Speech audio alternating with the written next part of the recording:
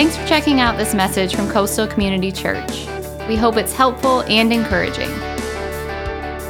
Good morning, everybody, and welcome to Coastal. I'm Pastor Chris. Thank you so much for joining us today. Welcome in person, those of you that are here and who braved the kind of dreary, nasty weather outside. And thank you for those of you who are tuning in online. And welcome to week one of At the Movies, one of our favorite series over the years for sure. We originally did this series actually in 2008. And then we brought it back in 2011, and we have done At the Movies every summer since. Anybody remember the very first movie that you went to see that you can remember seeing as a kid? One of the very first movies that I remember seeing as a kid was Bambi at the old Ultravision movie theater. Anybody remember that? Sam Rittenberg Boulevard, kind of where Moe's is now there. And yes, Pastor Chris cried when Bambi's mom was shot. Spoiler alert there for those of you not seen that one. I remember the first time that I saw the Wizard of Oz movie, not in the theater, okay? I'm not that old, but I do remember seeing that movie for the first time and being totally freaked out by the what? Anybody know? The flying monkeys. That is scary stuff. I remember seeing the movie Jaws when it came out in the theater in the Pine Haven movie theater in North Charleston. Anybody remember that theater? Yeah, and then all summer long, I grew up on James Island, and all summer long, I was afraid to go into the water out at Folly Beach. How about drive-in movies? People remember those? They're kind of, making a comeback for sure. Anybody remember going to see a drive-in movie at the theater on Rivers Avenue? Remember that? Before they start showing pornography exclusively, okay? So you might not know this, though. Many of you might not be aware of this, but our property right here, 460 Arlington Drive, actually used to be a drive-in movie theater in the early 50s. That's a true fact. In fact, before we built this building that we're in right now, you could still see the rolling hills, the rolls in the hills where the cars parked for the drive-in movie theater. But, of course, in 2021, who needs to go to the movies anymore, right? With big television screens, high-tech, high-def, Hulu, Netflix, and Amazon. You never have to leave your house. But, without a doubt, our world today still has a love affair with the movies. In fact, I will go as far to say that our culture today gets a lot of what it believes about God, about spirituality, about life from the movies they watch and the music that they listen to. Now, don't get me wrong. I'm not saying that they get it right. In fact, I don't think that they do. But through movies and music, the world around us is asking questions and they are raising issues. Now, the good news for all of us as followers of Jesus is we've actually got the answers. We do. So instead of imitating or condemning, and that's typically what we do as believers. A lot of times we go to these extremes, right? We imitate or we condemn, or maybe even worse, ignoring the culture. Instead of doing all of that, why not simply choose to engage the culture? To redeem culture. That's what Jesus did, right?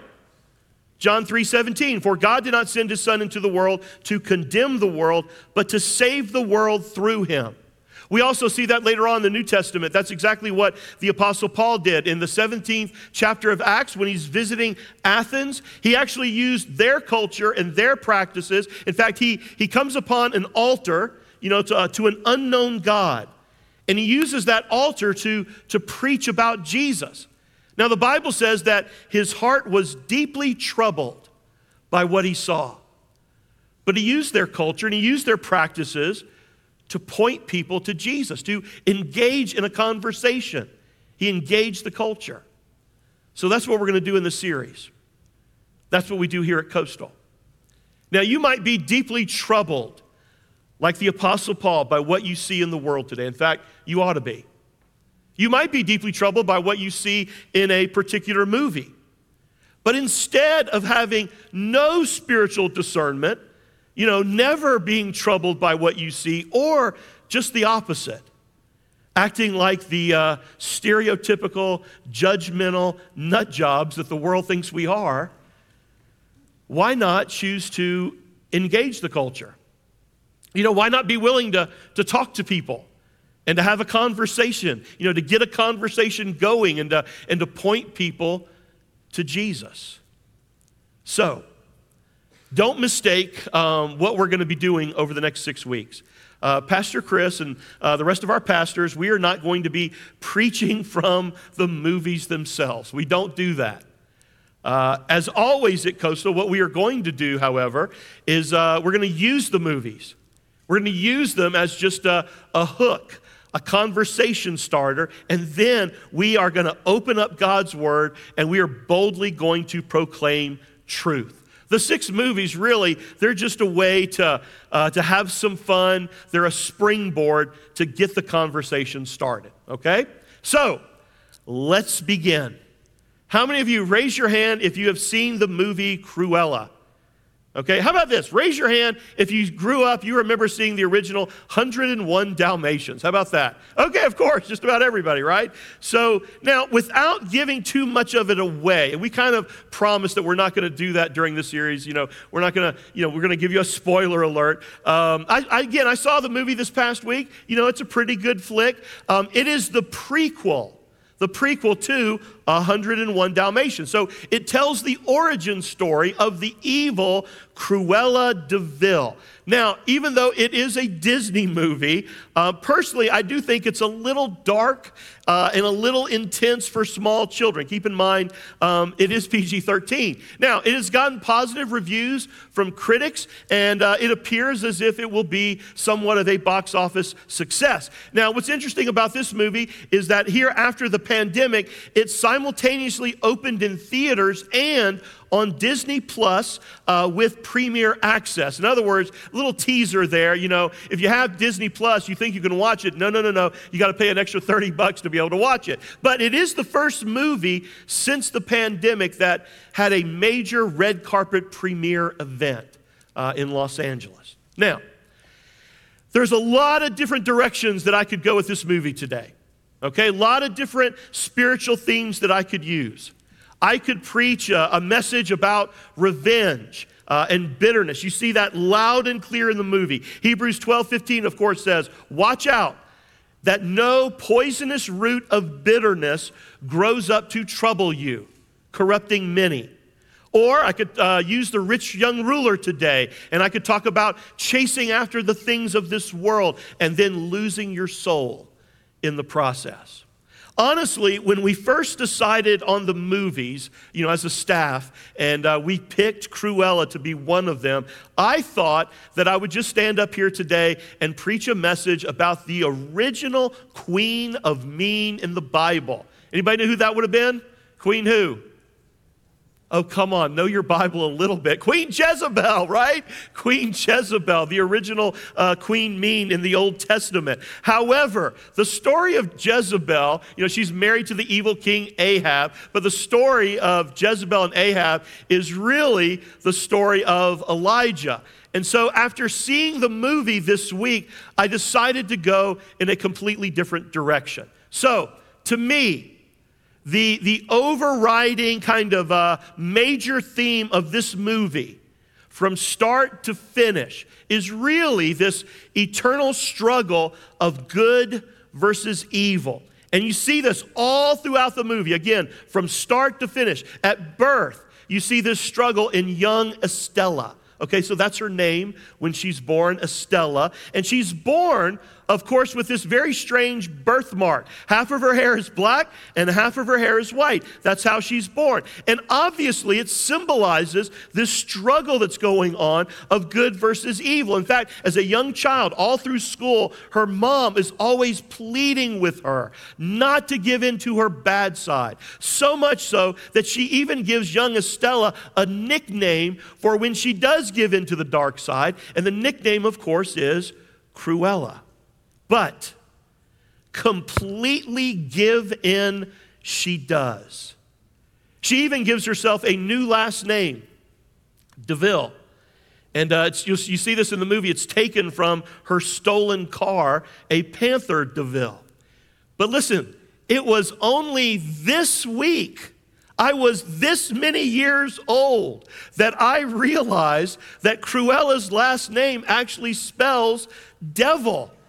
Am I the only one that did? I mean, you're like, wake up, Pastor Chris, are you that dumb? But I did not know that. I never realized that. So all through the movie, though, what's interesting is that Cruella is painted as this sympathetic villain, being bad and seeking revenge.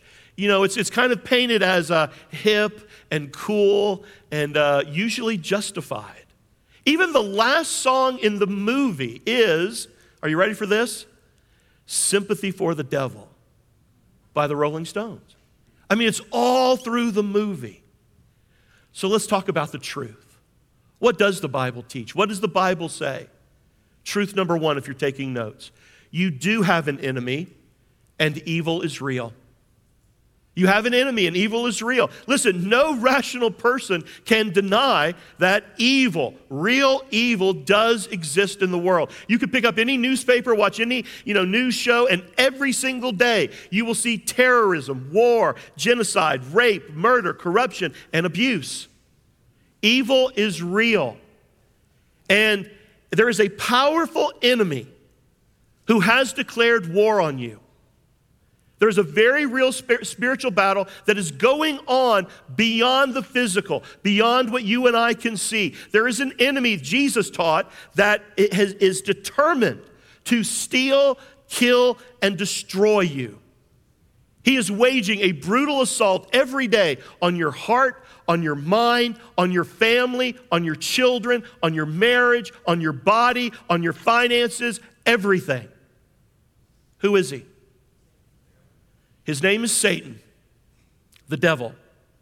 And you might sit here this morning, watching online here in the building, and you might say, oh, come on, Pastor Chris. Seriously? It's 2021. That's just a myth. Are you telling me you actually believe that? Absolutely.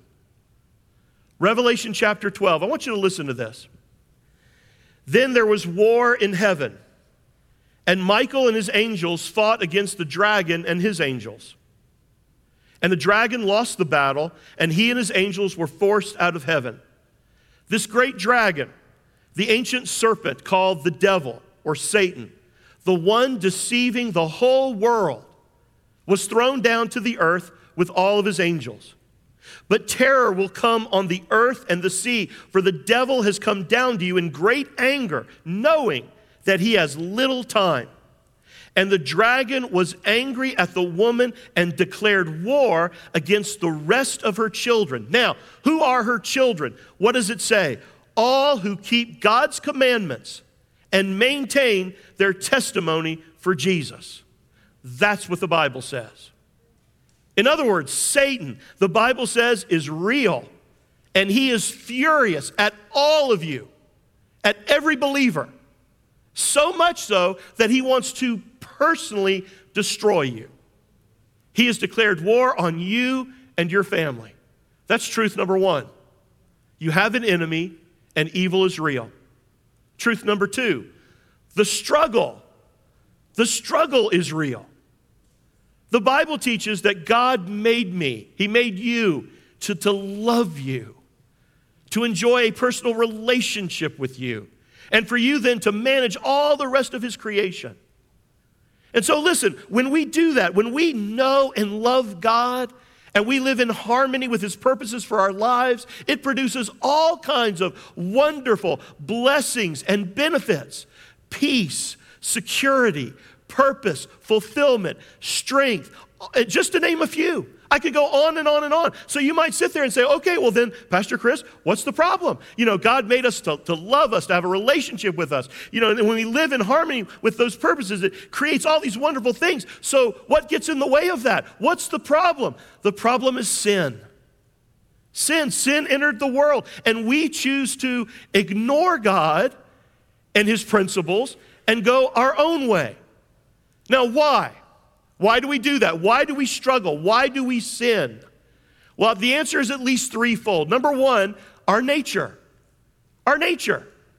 The Bible actually teaches that because you're a human being, you have a sinful nature, which we got from Adam and Eve, the very first people who sinned. We all inherited this natural tendency, this propensity to do our own thing, to go our own way apart from God. In fact, the Bible says this in Romans 8:7, "For the sinful nature is always hostile to God. It never did obey God's laws, and it never will."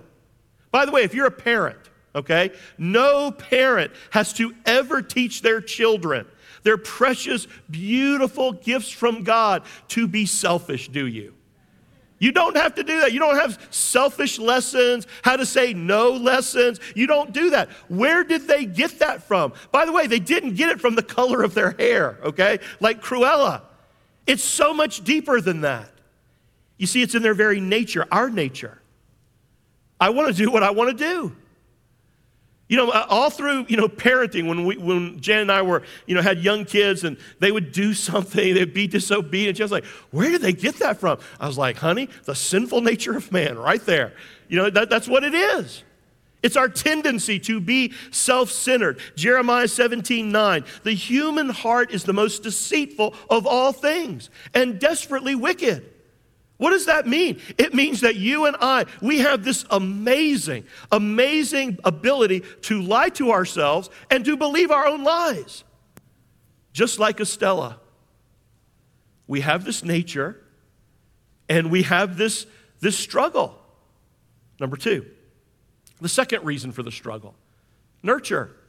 Nature and nurture.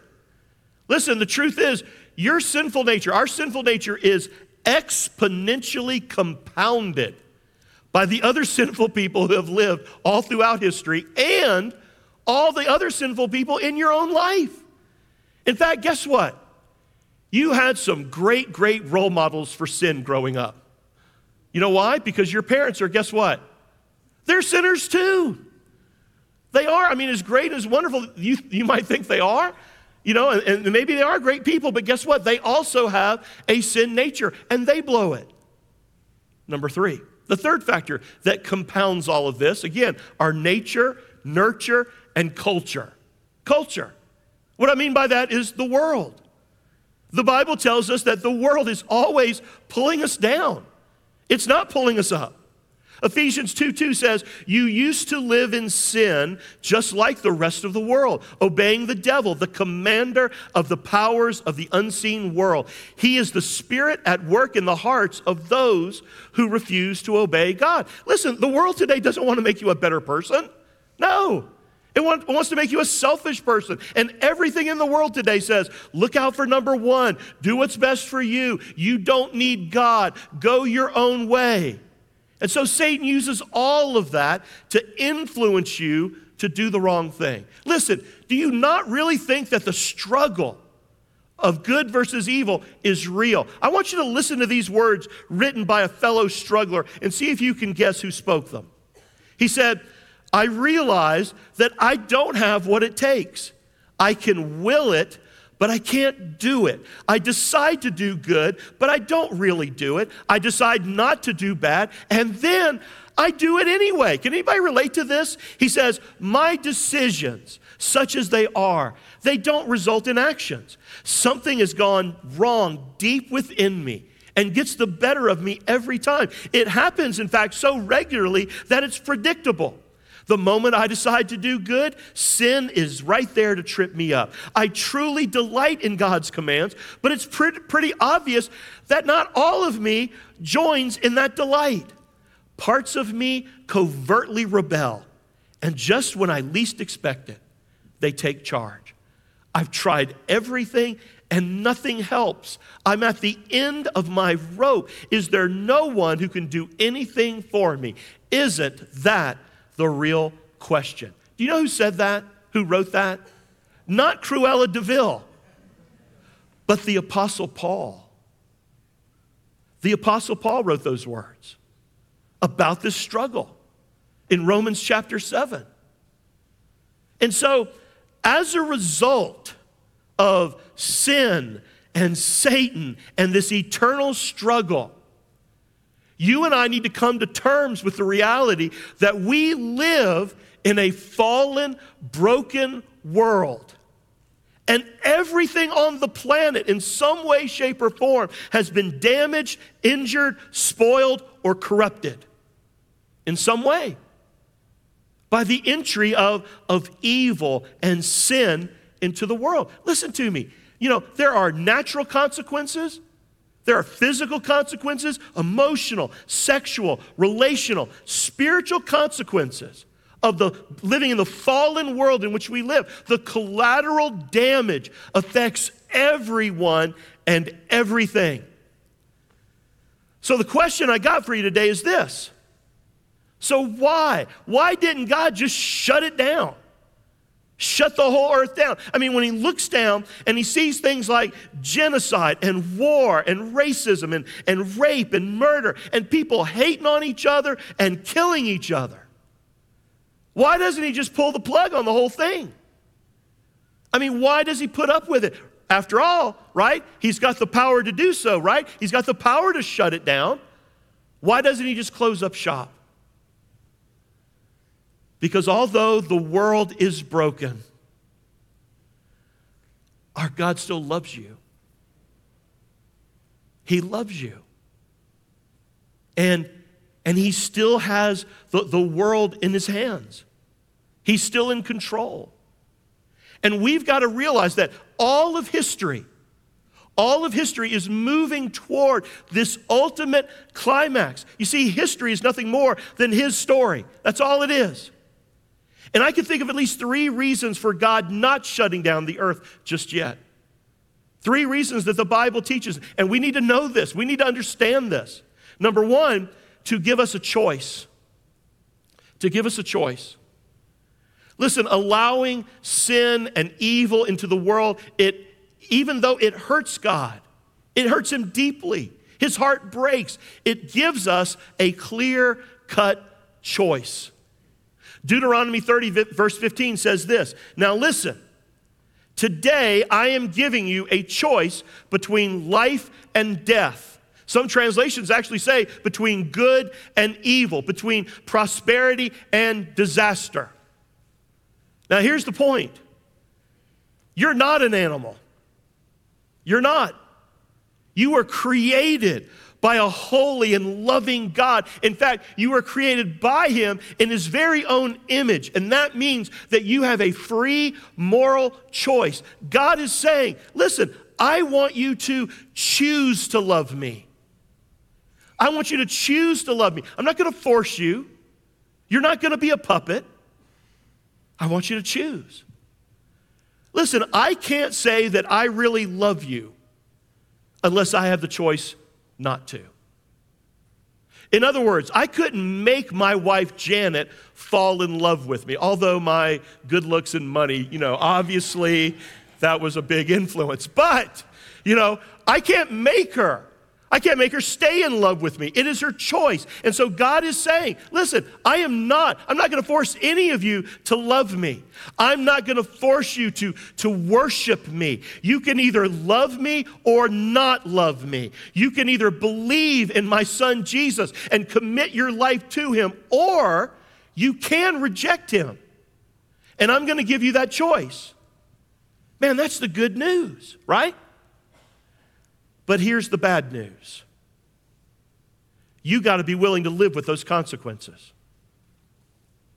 You see, while you're free to choose anything you want to do in life, you and I are not free from the consequences. I can go out and do drugs today, but I'm not free from the consequences of that choice, that decision. I'm free to cheat on my wife, but I'm not free from the consequences. I'm free to murder, but I'm not free from the consequences. I am free to absolutely turn my back on God and do whatever I want to do for the rest of my life.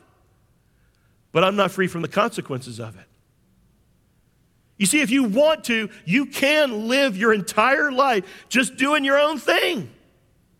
You can forget God. You can.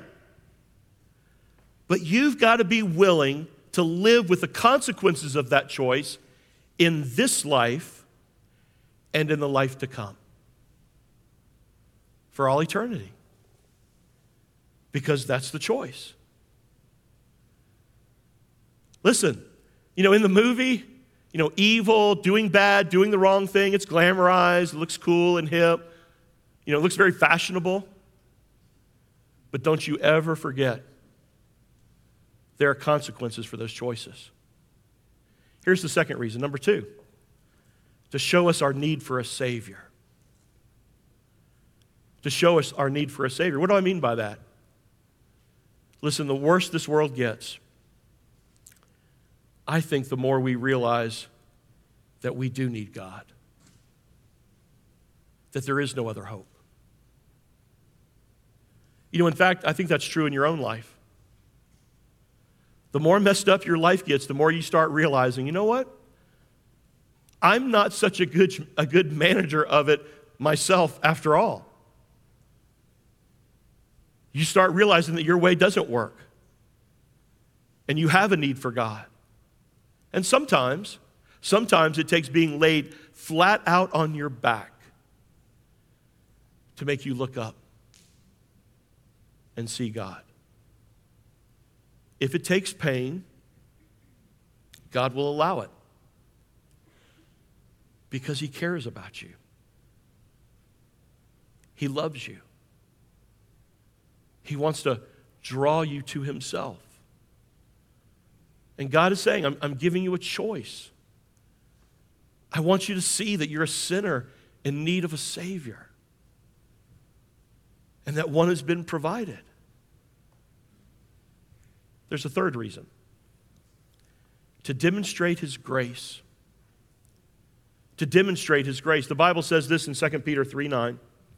The Lord isn't being slow about His promise. Now, stop there just for a second. He's talking about His promise to return, to come back, which, by the way, is when He is going to pull the plug on this whole thing. So the Lord's not being slow about His promise as some people think. No, He is being patient for your sake. Whose sake? Your sake, my sake, this world. He does not want anyone to be destroyed. Listen, you know what that means? It means to go to hell.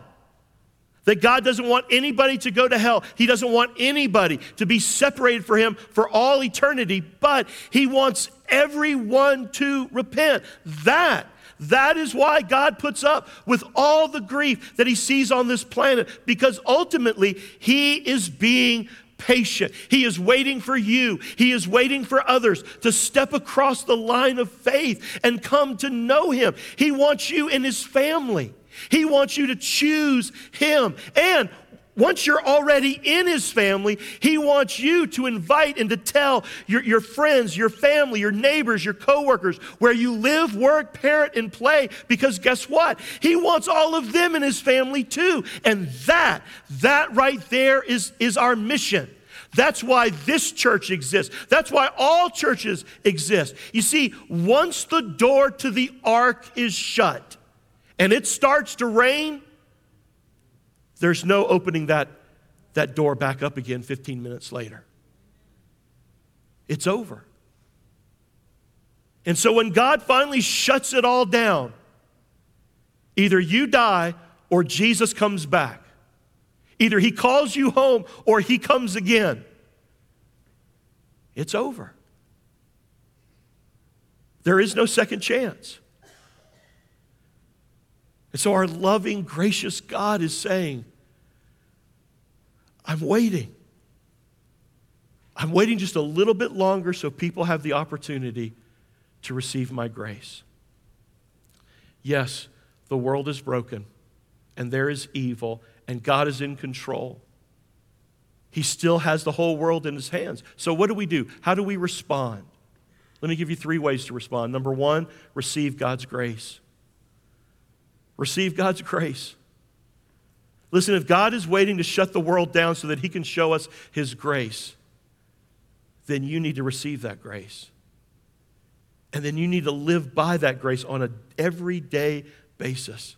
Romans 5:17 says, for the sin of this one man, Adam, caused death to rule over many. Talking about us, talking about the world. But even greater is God's what? His wonderful grace and his gift of righteousness. For all who receive it will live in triumph over sin and death through this one man, Jesus Christ. You see, even though there is an enemy and evil is real and the struggle is real, we have victory, not because of you and me or anything that we've done, but because Jesus defeated sin and death and the grave, and because he did, you can too. But you've got to receive it. Number two, remember that this world is only temporary. Listen, don't get too caught up in this fallen world in which we live. This is not your home. We're just passing through. Don't get too enamored with the things of this world, because nothing that you see in this world is going to last. Everything is going to vanish one day. There are only two things that will last for all eternity: God's word and God's people. So you got to build your life on the things that are going to last. Hebrews 13:14 reminds us, for this world is not our permanent home. We are looking forward to a home yet to come. And then number three, reject man-made solutions. What do I mean by that? Listen, because we live in a broken, fallen world, that means that you and I are going to have some unmet needs, a whole lot of them. A whole lot of unmet needs. You're going to have unmet personal needs, relational needs, sexual needs. You have a need to be understood. You have a need to be loved. You have a need for community, financial needs. We have unmet physical needs. Not everything's going to work in your body all the time. And so all these different needs are in your life because this is not, this is not heaven. This is not the Garden of Eden. We live in a sinful planet, a broken world that's not perfect, full of sin and evil. Now, what you don't want to do, though, is to give in to the temptation of figuring out how to meet those needs in your own way, in your own power, in your own strength, rather than trusting in God. Big, big mistake. It will lead to broken hearts, broken dreams, broken bodies, broken promises, on and on and on. Jeremiah 2:13 puts it this way: for my people have done two evil things. They have abandoned me, the fountain of living water, and they have dug for themselves cracked cisterns that can hold no water at all. What in the world is he talking about? You know what a cistern is? It's not a well. It's a hole that's dug in the ground, like in the desert, usually in clay. And it didn't have any water itself in it. They would have to put water into it. Basically, it's kind of like an in-ground storage tank. And now in a well, you've got what? You've got living water, right? It's rising up. It's bubbling up. But out in a cistern, you have to carry water to it because it has no water and you dump it there. But over time, what happens? It leaks out into the ground. It goes dry. Why? It's temporary. It's not going to last. And then at the same time, the water there eventually becomes brackish, because there's nothing new coming in. It becomes polluted, murky, full of bacteria, dead animals full of debris, fall into it. But people in those areas, they tend to still drink it because they believe that's the only water that they've got. And so what God is saying is that that's exactly what happens when you are trying to meet your own needs in your own way, in your own strength. And all the while, he is reaching out to you saying, listen, I'm over here. That's not the only option. I have the spring of living water. What you're doing, how you're trying to fill that hole in your heart and your soul and meet those unmet needs that you have, it's not going to last. It's only temporary, and then it's going to leave you broken.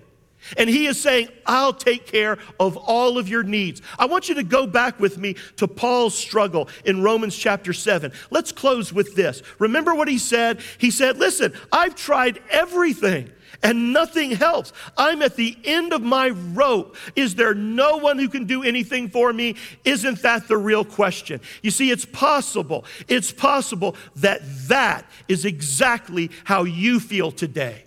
You've tried everything. You've tried it in your own way, in your own strength, and you feel like you are at the very end of your rope, you are hopeless and you are powerless. Now, the good news is this, that is not the end of the rope. And that is not, thank God, the end of chapter 7, because there's one more verse that the Apostle Paul concluded with. He said this in verse 25, the answer, thank God, is that Jesus Christ can and does.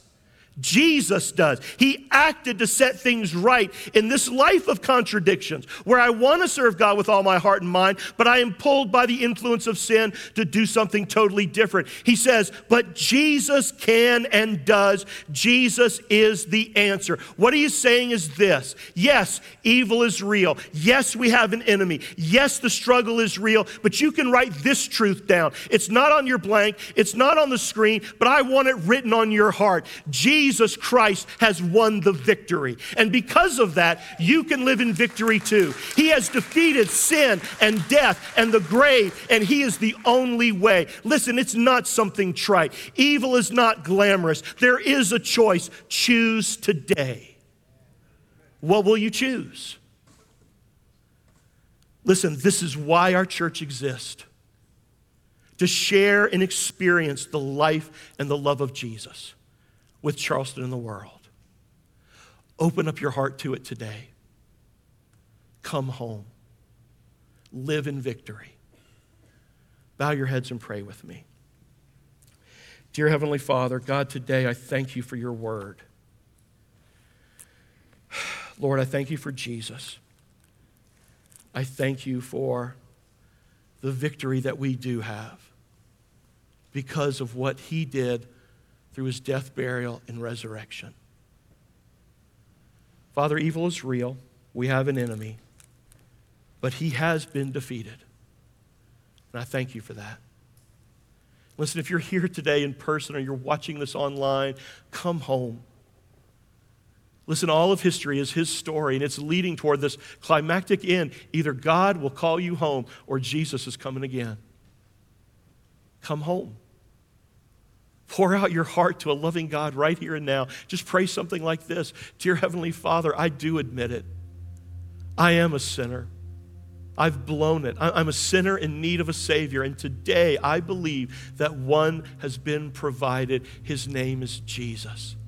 And I ask him to come into my life to forgive me of my sin.